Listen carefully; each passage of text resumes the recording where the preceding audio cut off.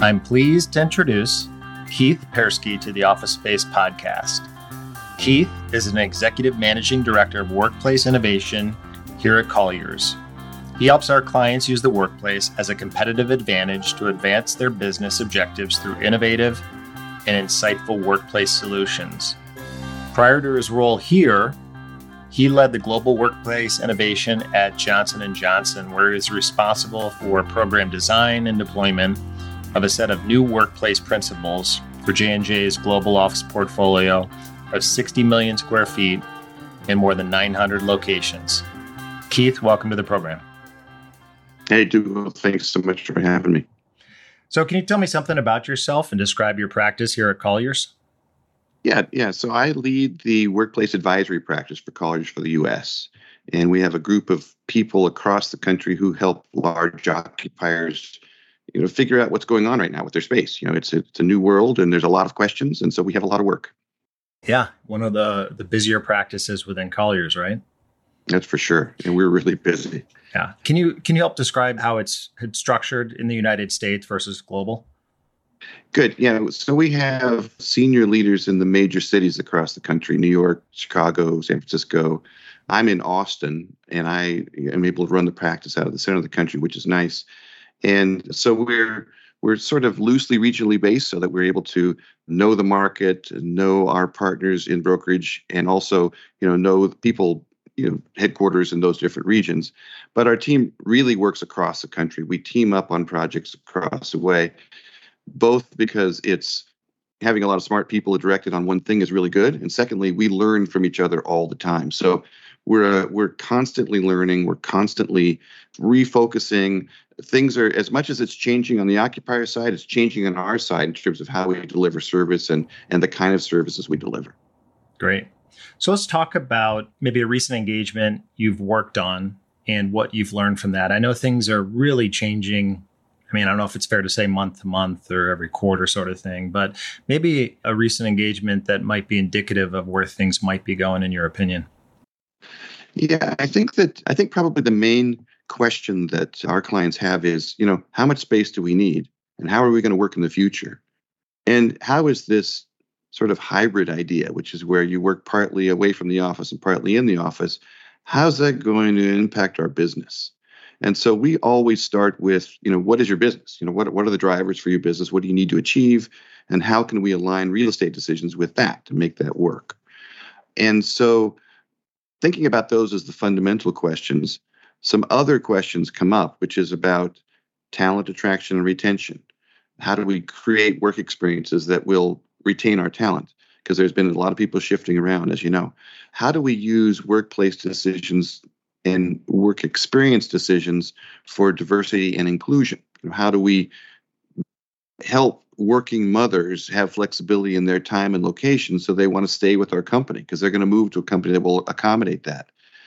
And really, in the end, is how do we build trust if we're working in a distributed way? So a recent project, I'll get back to your question, is really we're working with a company who's relocating their headquarters a significant distance from where their headquarters is now. And so it will cause a lot of disruption with their people.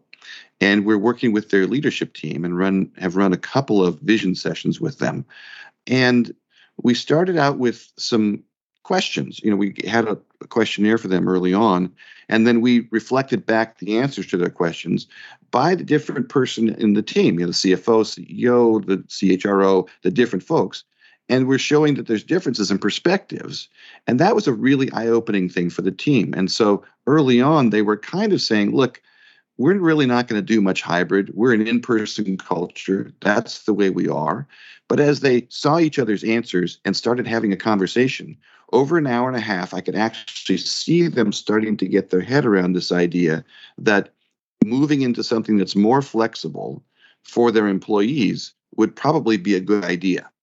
And it's gratifying because part of it was we were sort of holding up a mirror to them about their own data and their own perspectives about it, and then bringing in external perspectives that we get to have because we work with a lot of companies across the U.S. And that helped them rationalize changing their position. Yeah, so let's Let's talk about that for a sec. Because I see a lot of people looking around and wanting to see what other companies are doing. And it's not always applicable, right? I mean, I kind of like in your practice, this is, you may not look at it that way, but it's like a family therapist of sorts, because you're putting together the family and making sure everyone's communicating and on the same page. But every family is a little bit different, right? So are you just specifically looking at like kind industries, or are there similarities outside of the industry, moniker?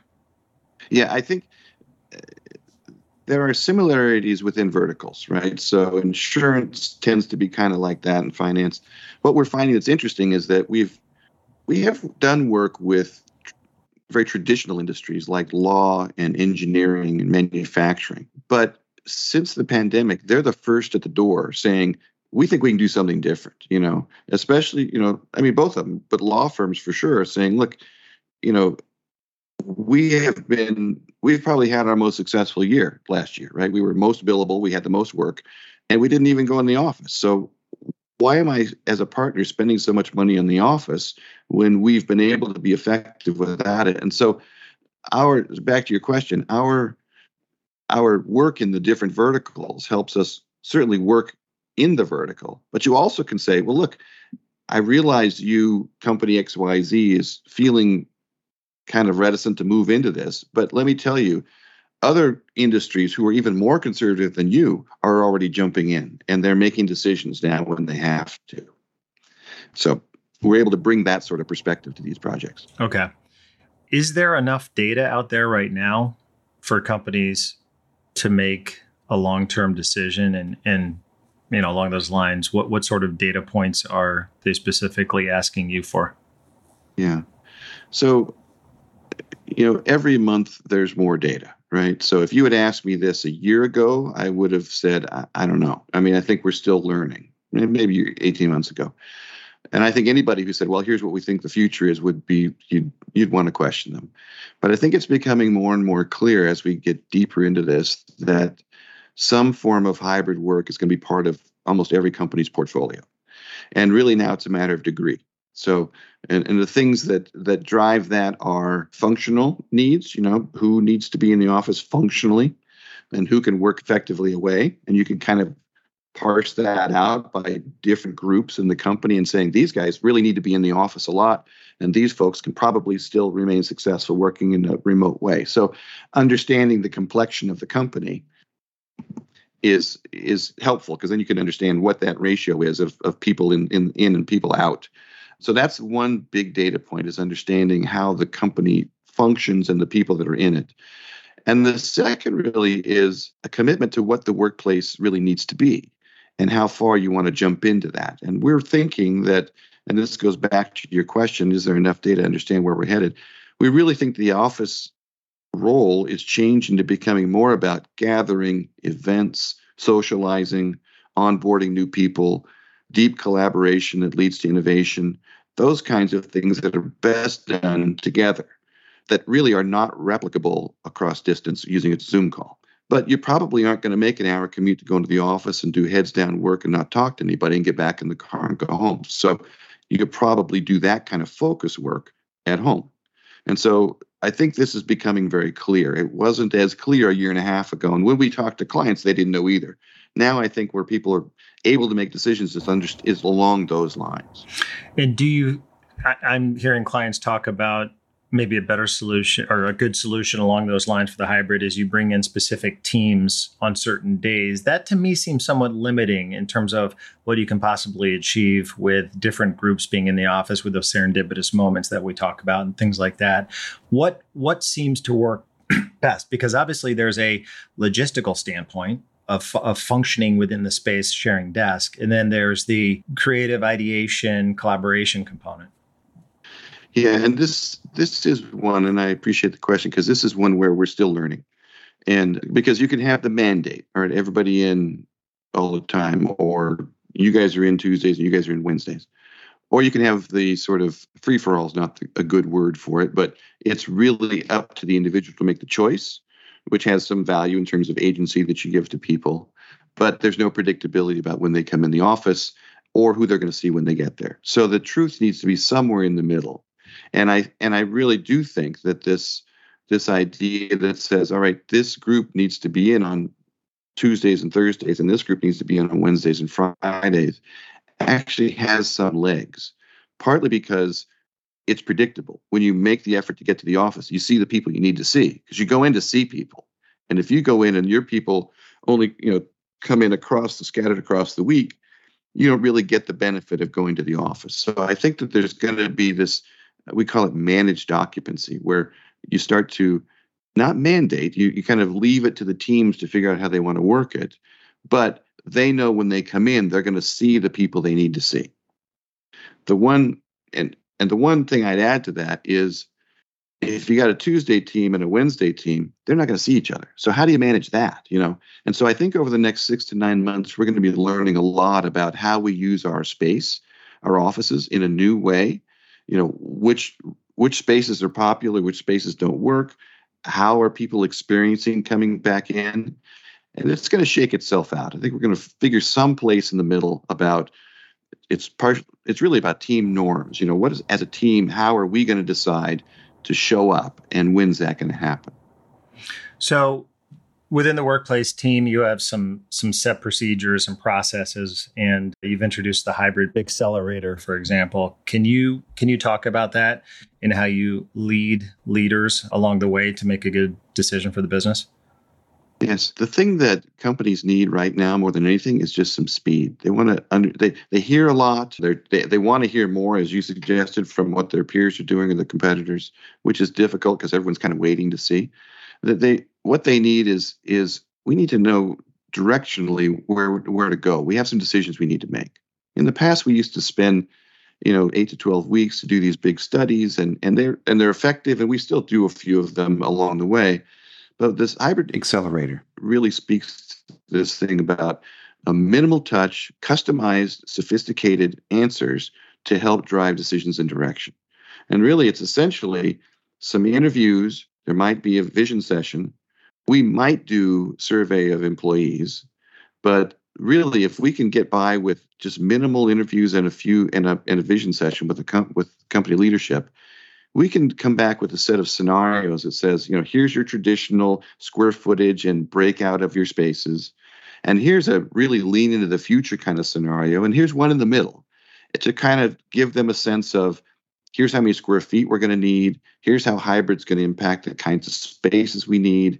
Here's the kinds of people that can probably work away from the office more than in it versus the opposite. So I think the primary points I'd like to make about the accelerator is it's light touch, it's fast, it's affordable, and it's customized to each client. And does it suit itself better to a certain size company? No. It for very large companies, we've done work for multinationals and their entire portfolios. It helps to have a project or a piece to chew off and really focus on that. And what you figure out there, you can then think about porting the findings across the rest of the portfolio. So, but no, it doesn't. I would say that in terms of minimal size, probably companies that have 30,000 square feet or more. And I only say that because, if we're able to impact and change your space by 15% or 20% or whatever that is, 30,000 square feet, you start to get into a material difference. If it's 10,000 square feet and saving that amount of square footage, it's not that material, still costs the same amount. So I would not discourage small companies from partaking of the accelerator, but I think it really has its best impact on, 30,000 square feet and larger. You had mentioned employee surveys, and you said, maybe you'll do an employee survey. I have a lot of companies ask me about employee surveys, and my word of caution is always just be careful what you ask for, because you have to act on that, right? Right now in this environment, you've got a bit of a push-pull between the employer and the employee, where seemingly a lot of the employees are saying they want to work from home more. Many more of the employers are saying they want more back in the office. And obviously you talked about meeting somewhere in the middle. But if you could just touch upon the employee surveys and how effective they are, how you curate them, and what do you do with that information? Great. So the employee survey that we have has been honed for the past 2.5 years. It's been taken by well over 50,000 people. So we've had a lot of chances to get it right. And I think the main thing about it is we don't ask people what they want. We ask them what they do and what they need to be effective. And so it's not a wish list. And again, it's really not a democracy either, right? We have to make a decision for what's good for the business and for the employee. The second thing is we took those aspects of remote work or working away from the office that everybody said wouldn't work. That when we work away from the office, these things will suffer. Productivity, management, connection, trust, enablement in terms of, the kind of space you need. So we ask, there's, depending on the client, it's 5 or 6, we call these lenses. And we ask specific questions around productivity and connection and management, things like that. And then we compare and contrast those answers against managers. So we take the people who are managed and the managers' perspectives and leaders' perspectives, and we look at them.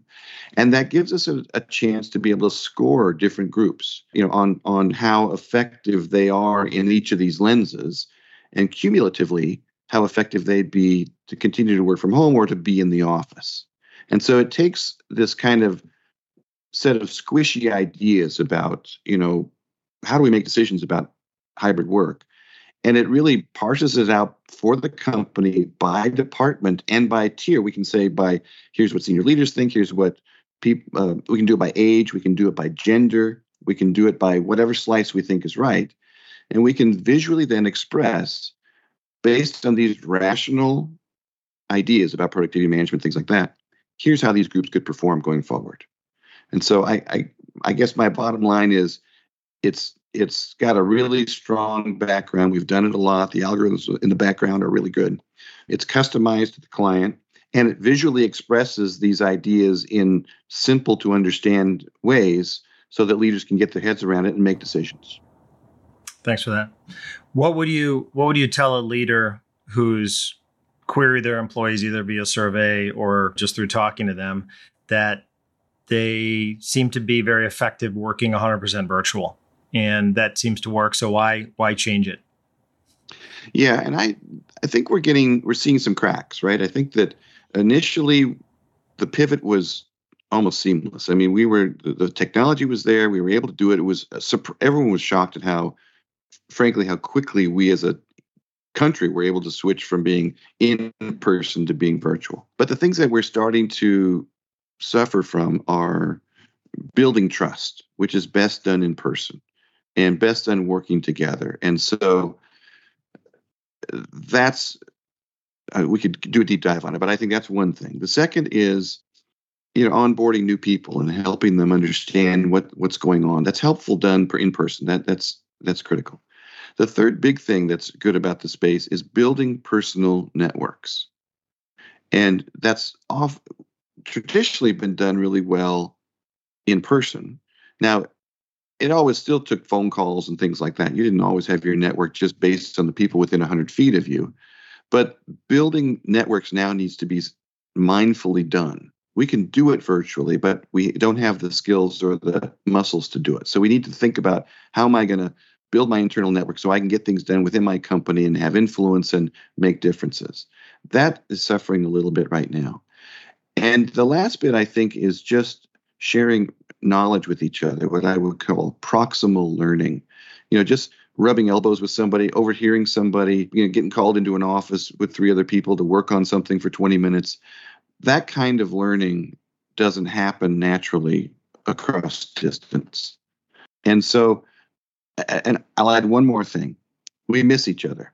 The socializing is such an important part of work, and we just don't have that right now. So for companies who are thinking about going to 100% virtual, those would be my cautions. It would be, can you mindfully build new muscles to help with those 5 things I just mentioned in a purely virtual environment? And I'm not going to say you can't.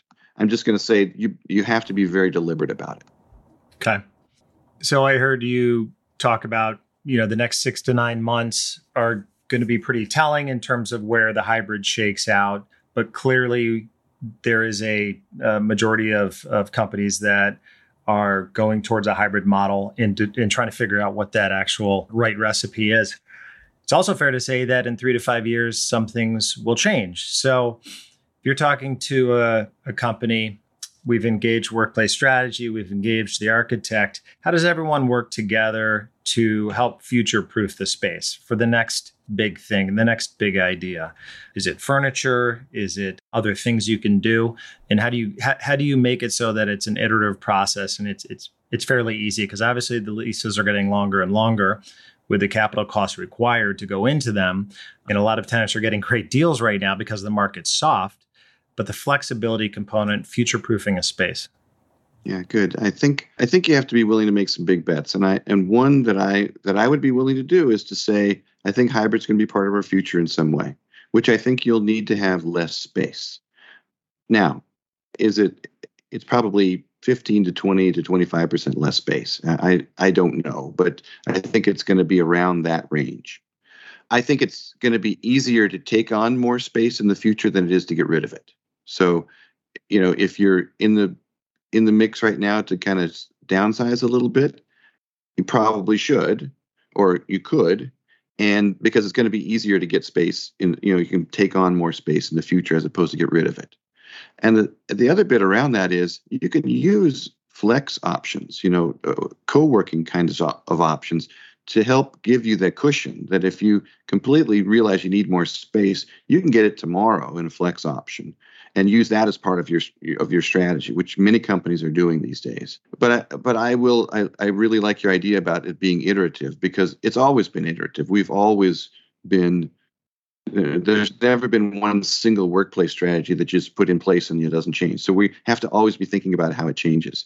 I think where the changes are going to start to happen is really about continued technological advancements around virtual reality, augmented reality, things like that. We might end up wearing goggles and going into rooms with people with avatars. And I know that sounds kind of far-fetched, but it's headed that way. We have the technology in the gaming industry to make it happen. I have not seen a lot of progress in that, I'll have to admit, recently, but we'll see where that goes. But I think the bottom line is I where we are today was inevitable. The pandemic accelerated us to this place. And I think it's only going to get more technically based and virtual. And we just can't leave behind those things I listed, the social things, building trust, building networks, onboarding people, those things we as humans need to do in person. And I think there's always going to be a purpose for place. Yeah, I agree wholeheartedly. Talking about regional differences, you're in Austin. And I was reading today that Austin has the highest back to office numbers in the Austin metro area, which is surprising to me because a lot of the workforce in Austin is younger, seemingly, I think, pretty accustomed to working from home. Do you have any insight into how those numbers are leading Austin into the most, besides the fact that it's in Texas and there are some certainly political components to it, but Yeah. I think you can't deny that. There's a kind of an attitude in Texas that, this pandemic was a little overblown. And so some places just never, went home. I think that does play a big part in it, sort of expectations from management and how you work.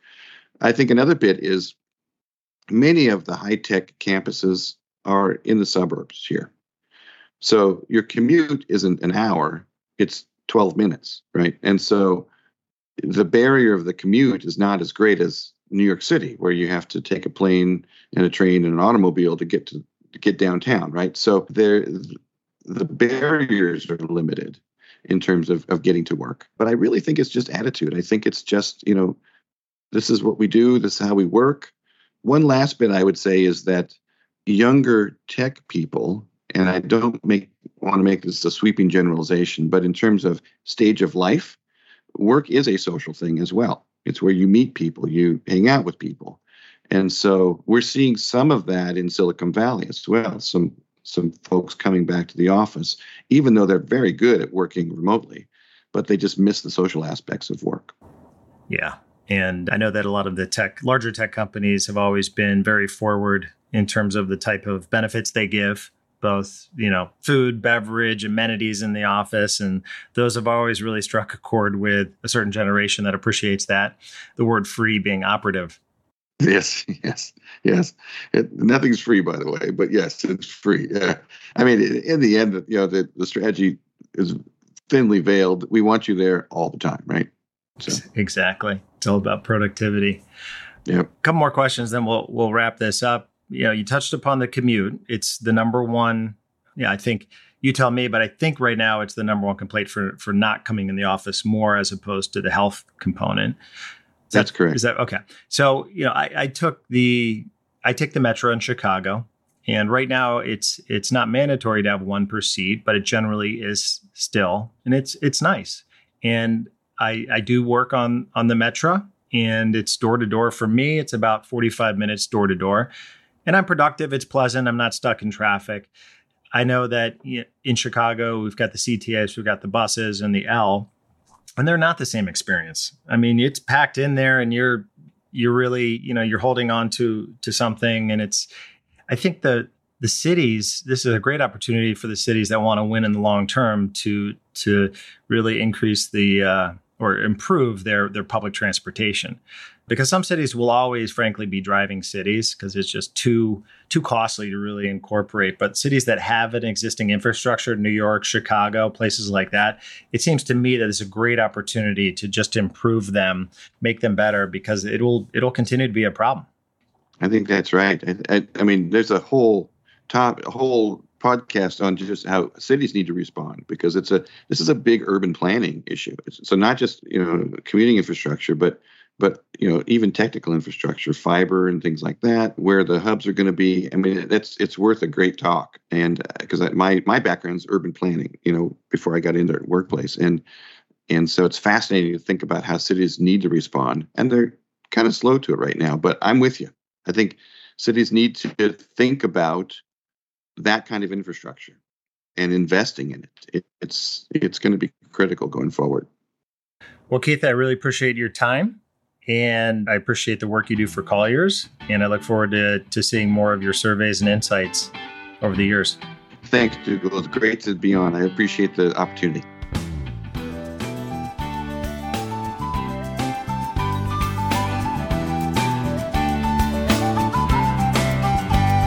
Well, we ran out past the city limits, trying to get a better point of view. You were staring hard at me, I was staring back at you. Said I was being secretive, said yes, maybe you're right. But if there's logic to any of this madness, you'll find it in my eyes. And be good, be kind, be truthful and be free. And keep your holy loving eyes on me. I got a history of questions, the truth I can only feel. What matters to me the most is what is there and what is real. We could start by shaking each other or talking about something else. And I know in the end we could get to the point where we could go get some rest. And be good, be kind, be truthful and be free. And keep your holy loving eyes on me.